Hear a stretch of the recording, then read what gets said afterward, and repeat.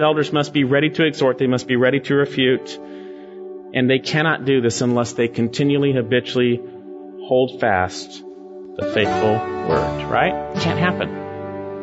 An elder cannot perform his duty in the church unless he is a man of the word. It's an absolute prerequisite. Thanks for joining us for this weekend edition of Equipping the Saints with Greg Lundstedt. Equipping the Saints is a daily radio outreach from Equipping Bible Church in Greer, South Carolina. And Greg, your message today talks about exhorting one another with sound doctrine. For those who may not have a clear understanding of what exhorting means, help us out. You know, Dave, the concept of exhorting is fairly simple in its definition. It means to come alongside and speak. And yet, what does that mean in the context of the body of Christ, especially for leaders? Today we're going to find out from Titus chapter 1, and we're going to be looking at verse 9. Well, thanks, Greg. Now, today's message is one you'll want to share with a friend. Just tell them to visit etsradio.org. That's etsradio.org. They'll find today's broadcast as well as a host of other archived broadcasts waiting there for them. Our web address again is simply etsradio.org. Now, let's join Greg for today's message. Well, as I mentioned last week, we live in dangerous spiritual times. We saw in 2 Timothy chapter 3, as the Apostle Paul said, that impostors would proceed from bad to worse. And we see in Matthew chapter 7 that Jesus spoke of false prophets, that we would know them by their fruit. And we see these days, unfortunately, the fruit, and we'll see today in contrast to what godly leaders should look like, the fruit of ungodly leaders. I was looking at a website for a church a few weeks ago, and they said, we want to describe our church by identifying with coffee. Coffee is what identifies as the best. It's a little pick-me-up, and when you're gone, you'll feel better, and all these little cliches about coffee. And I thought, this is totally wrong. This has nothing to do with God. This has man's wisdom to try and do God's work. We see the fruit these days of bad leaders. We see the seeker-sensitive movement. That's fruit of bad leaders. We see 40 Days of Purpose. That's fruit of bad leaders. We see coffee cup churches. That's fruit of bad leadership. We see business model marketed evangelical churches. That's fruit of bad leadership. And we see the fruit in the midst of those churches where you can't tell a believer from a non-believer. The sermons mirror worldly wisdom. People look to be served rather than to serve. And when all is said and done, sin is coddled, and Christ and the all-sufficiency of His Word is subtly put on the back burner and dethroned. These men have crept in unnoticed, but we see in Jude that there would be those who would come against the faith. And there are those who are contending earnestly for the faith, but in these churches and these situations they are ridiculed and persecuted by these so-called evangelicals. We have these days an epidemic of extreme proportions in leadership in many churches. We have an epidemic of unqualified, ungodly leadership that does not, as we saw last week, hold fast the faithful word. They hold fast, as I've mentioned, to methods. They hold fast to programs. They hold fast to many things, but not the faithful word. They hold fast to this book or that book, but not the faithful word. They hold fast to doctrine, but not sound doctrine, as we will see. And as a result, sound doctrine is exchanged for ear-tickling doctrine. Now, as I talk about doctrine, some of you may not know what doctrine is, but many in the church do not know what doctrine is. And we're going to look at that today. And there are many churches these days led by leadership who want to de-elevate doctrine. They want to say, well, we don't really want to have doctrine. We just want to relate to Jesus. But unfortunately, as we will see today, there is unsound doctrine and there is sound doctrine. And the unsound doctrine is propagated by unsound leaders, and godly leaders propagate and exhort and refute in sound doctrine. And I believe today we're going to see in the last qualification for elders, the first half, that elders must be those who hold fast the faithful word in order that they would have the ability to exhort in sound doctrine. And even exhorting these days in church is a bad word. People don't want to be exhorted. I tell you that. When someone is exhorted, they usually get upset at you if they're not following the Lord, to be honest with you. Now, I'm not talking about an exhortation from man's wisdom, but from God's Word, as we will see today. So with this in mind, we're going to see again qualifications for elders, what all of us should aspire to, but these qualifications for leaders in the church. And would you turn your Bibles to Titus chapter 1? And we're going through, again, the book of Titus. And we've come to the last portion on leadership, the last requirement for leadership in the church. It has to do with elders, overseers, shepherds, pastors being able and having to continually hold fast the faithful word. And we saw that last week, that is a mandatory requirement for leadership. They must be continually, habitually holding fast the faithful words. And today we're going to see the first of two things, two reasons why they must be doing this. Two reasons that God says must be happening in the body of Christ. Two reasons why your leadership and every leader in a godly biblical church should be holding fast the faithful word. Again, would you turn your Bibles to Titus chapter 1.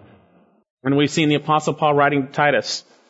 And we've seen the first real issue in the book of Titus is leadership. He says in verse 5, "For this reason I left you in Crete, that you might set in order what remains and appoint elders in every city as I directed you."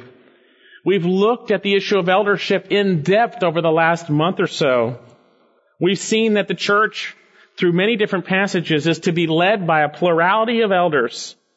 We've seen that the terms overseer, elder, and shepherd are used synonymously in Scripture. We've looked at the responsibility of elders, and God hasn't left us in the dark. There's no believer who should say, "I didn't know what my leadership was supposed to look like," because God has given this freely for all of us. We've seen the responsibility of elders. We've seen in different passages, including Titus, that godly leaders and elders work hard in the Word. They oversee, they protect the incredibly valuable flock purchased with the blood of Christ. They admonish with the Word, they teach the Word, they preach the Word. They oversee the souls of those in the church, and they will give an account. We've seen that they need to be mature men who protect the flock, who speak the truth in love, who warn you of threats and false teaching, as we will see next week, who confront you in your sin for the purpose of restoration, who will answer your questions and concerns, pointing you to the all-sufficiency of Christ alone as revealed in His Word, as we will see today.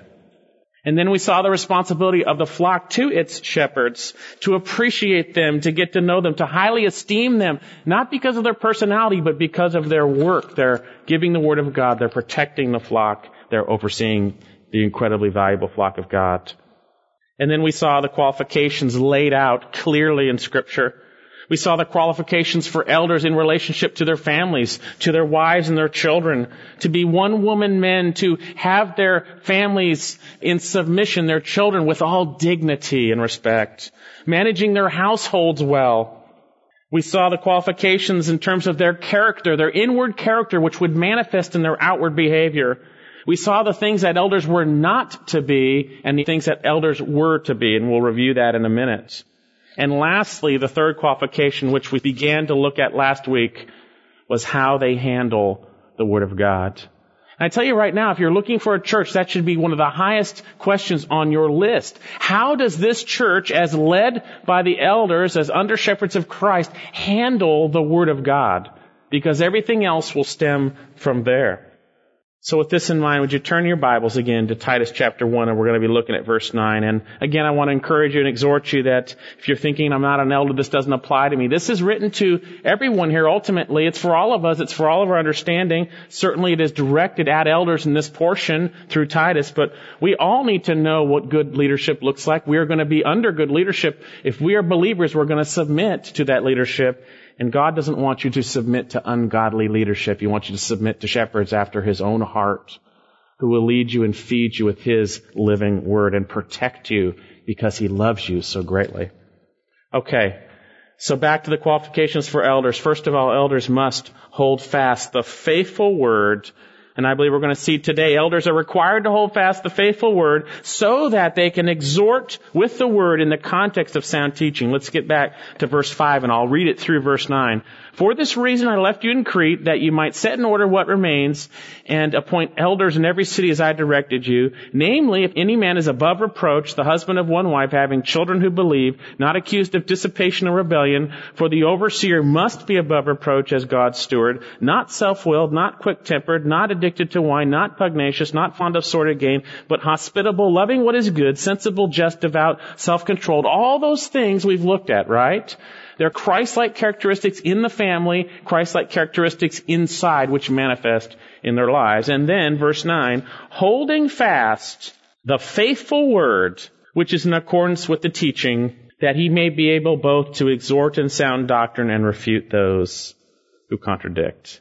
Again, remember we looked at in depth last week the phrase holding fast the faithful word. We saw last week it does not stand on its own. It's a participle. You can't just say a phrase holding fast the faithful word. It's connected back to verse 7. Ultimately, the verb that we see, he must be, and then these nots, what he must not be, what he must be, and he must be holding fast the faithful word. It is an absolute obligation that elders are those who, as we saw last week, continually, habitually hold fast the faithful word. And we look throughout Scripture to see that God is faithful. Throughout Scripture, His faithfulness is proclaimed, and we are to proclaim His faithfulness. And God's word is faithful. It is trustworthy. And elders cannot be those who do not believe God is faithful, believe His word is faithful. They must hold fast and cling to the Lord, ultimately holding fast to His faithful word. If they don't do that, if they hold fast to methods and programs, if they hold fast to all those other things I shared earlier, rather than the Word of God, they're not qualified. This is an absolute qualification, and if I was looking for a church, I would be seeing, besides those other qualifications, how do the elders relate to the Word of God? Do they hold fast continually the Word of God? We saw it means cling tightly, hold to oneself, cling tightly. And ultimately, this is an evidence that one is mature in the faith. For all believers, if we hold fast the faithful word, it is an evidence that we are holding fast to Christ, that we are believing what He said. It is an evidence of spiritual maturity. But why should elders specifically hold fast the faithful word? Why should they? Our passage is going to give us two reasons today. We're going to look at the first, Lord willing. It says, holding fast the faithful word, which is in accordance with the teaching. We looked at that last week. And then here we go. That he may be able both to exhort in sound doctrine and refute those who contradict. That, the Greek conjunction hina, it means in order that. It speaks of a result or a purpose. In order that, or so that. So that, two things. He, again, we talked about it, elders are men. No need to go through that again, but one more proof. That he may be able to exhort and refute sound doctrine. We see here ultimately two reasons, both to exhort in sound doctrine and to refute those who contradict. Now, one question before we get into this passage, is he speaking of two different groups of people, or is he speaking of one group? The bad guys he'll talk about later, where you got to exhort them and reprove them, those who contradict? Or is he speaking of two different groups? Elders need to be able to exhort in basically one group and then refute those who contradict. It's a good question. I think from the language in the Greek and also what we see in English, he's speaking of two different groups here. Both to do this, to exhort, and it even says also there in the Greek, both to also exhort in sound doctrine and to refute those who contradict. I believe it's two separate groups, even though those things can be done with both. I believe that's the intent of this passage, as we will see, because he goes on in verse 10 to speak just of the contradictors, the rebellious men, and I believe that's what he's talking about. Okay, so first of all, we're going to look at this first area today. We're going to see ultimately that holding fast the faithful word is the basis and prerequisite for any exhortation. No elder can come alongside the body of Christ in any way, shape, or form and exhort them apart from holding fast the faithful word. It says, holding fast the faithful word. It's a mandatory requirement that he may be able to both in two things, we see. Now this phrase, he may be able, consists of This first Greek verb translated he may be, it's in the subjunctive mood, it's the possibility, it's the mood of possibility. It might happen, and the need might arise that he may be able. And then we have the adjective dunatos, which comes from dunamis, basically where we get our word dynamite. It speaks of the power to do something, the ability to do something. It's used in the context of Scripture to describe something mighty or strong enough to do something. It even actually talks about and is interpreted in some passages as possible in contrast to impossible. The ability is fully there to do something. And I believe that's what he's talking about here. The elder must hold fast the faithful word that he might have the inherent ability, all in the context of trusting Christ, right? The inherent ability, power or strength to exhort in sound doctrine. He's got to hold fast the faithful word that he would have the power, strength, or ability to exhort. It's connected together. We can't see the two apart.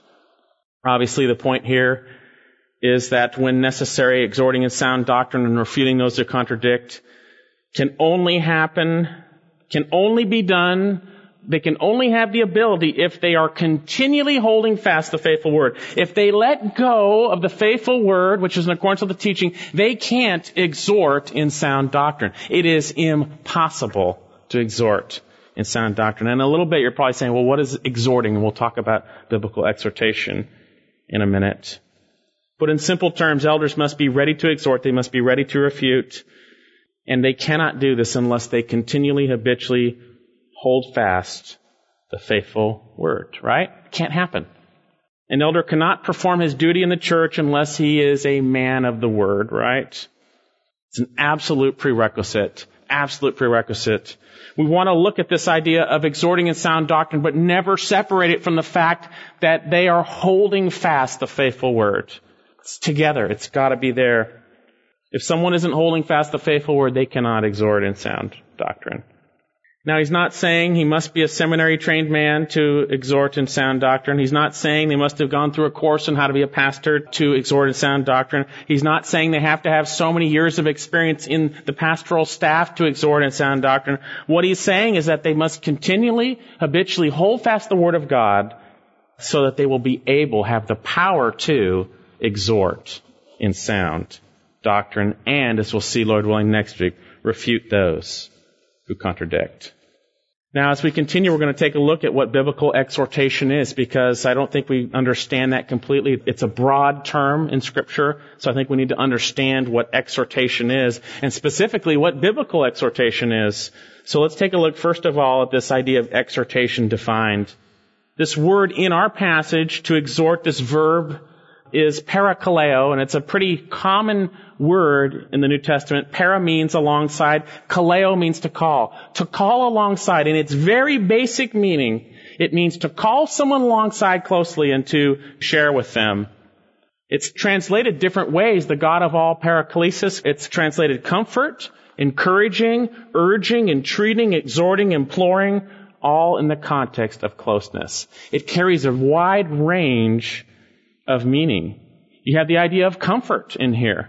You have the Holy Spirit, who is the paraclete. It's kind of an offshoot of parakaleo. He's the helper. He calls to one side and he encourages and helps through his word, right?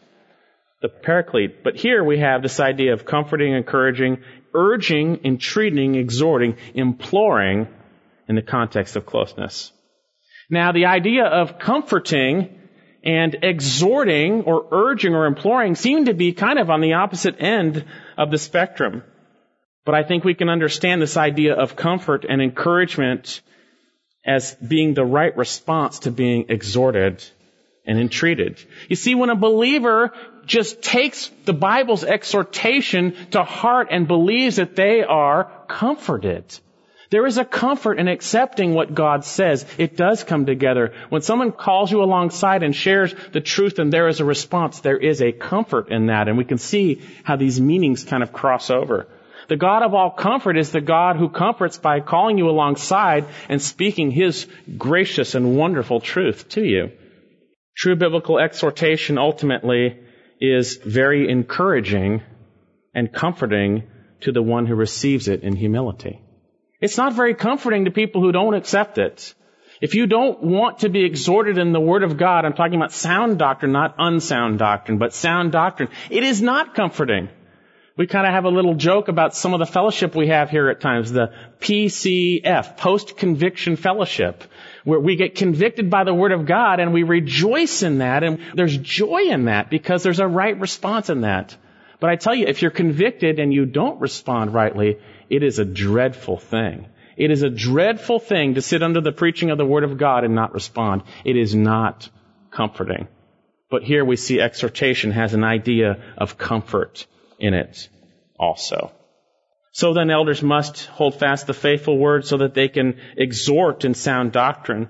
But what does that mean? Does it mean just coming along a brother and saying, you can do it, brother, or we're gonna make it all the way, brother or sister, hang in there, don't worry, it's all gonna be okay? Is that biblical exhortation? That may be exhortation, but is that biblical exhortation?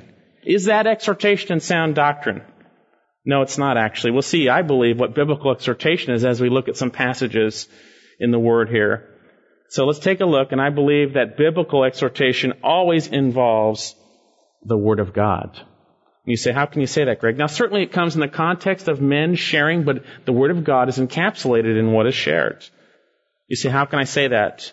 First of all, our passage demands this interpretation. The very passage we're studying demands this interpretation.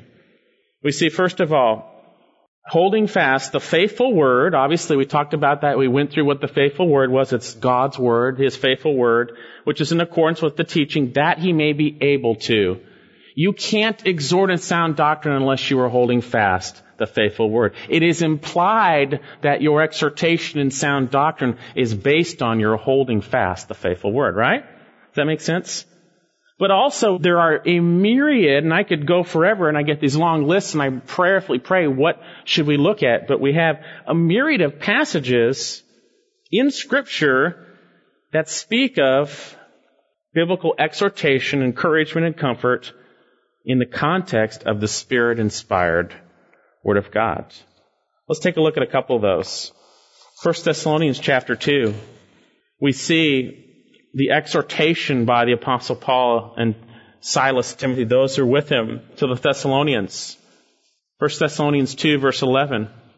He says, just as you know how we were, he's reminding them of the first 3 weeks he was with them. Paul was with the Thessalonians for 3 weeks alone. He shared the gospel and then he shared truth with them. He said, just as you know how we were exhorting, parakaleo, and encouraging and imploring each one of you as a father would his own children. This is Paul, the first 3 weeks of their salvation. Exhorting, imploring, encouraging. First 3 weeks.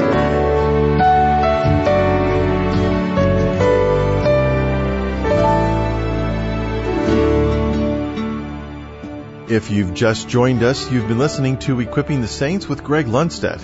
You can hear today's message again by visiting our website, etsradio.org. That's etsradio.org. CDs of today's message or other messages are available at our website as well. And as a part of the ministry of Equipping the Saints, all our audio resources are available at no cost to you, thanks to the Lord's provision through the faithful support of friends of this broadcast. To order your complimentary CD, call us toll-free, 1-800-596-9144. That's 800-596-9144. If you prefer to request your complimentary CD by email, our email address is contact@etsradio.org. Greg, as we wrap up today's broadcast, how can we know if our elders are exhorting with sound doctrine? You know, in the case of really identifying sound doctrine, you need to be in the Word of God. You need to have your senses trained to discern good and evil. You need to be like the Bereans, examining everything carefully to see if it is so. You see, when we are taught, we need to be careful to examine from the Word. Is what's being taught being taught rightly. And God is faithful if we depend on Him and we examine with the Word of God to help us understand the truth. And if you find that you're being exhorted and it's not according to God's Word, then you need to get away from that, because what happens, man uses his own wisdom to try and help people follow Jesus rather than God through His Word addressing our sinful hearts and helping us to walk rightly with Him. So with this in mind, if you find your elders are not men who are rightly handling the Word of God, and I'm not saying about maybe making a misstatement here or there. I'm talking about not handling it rightly. You need to get out of there because you are in spiritual danger. And you need to find a church that has godly elders who handle the Word of God rightly, who exhort and refute in sound doctrine in obedience to the Lord Jesus Christ. As we close today's broadcast, it's our prayer that the Word of God has done its work in your life and that you've been challenged and encouraged to follow Christ more closely. If you're receiving spiritual benefit from equipping the saints, would you prayerfully consider sending a gift today? Every gift makes a difference. No gift is too small, and every dollar is put right back into the ministry. To send a gift to Equipping the Saints, call us toll-free at 1-800-596-9144. That's 800-596-9144. If you prefer to donate online, our web address is etsradio.org. That's etsradio.org. Well, we hope you'll make plans to join us again next time, right here, for another edition of Equipping the Saints.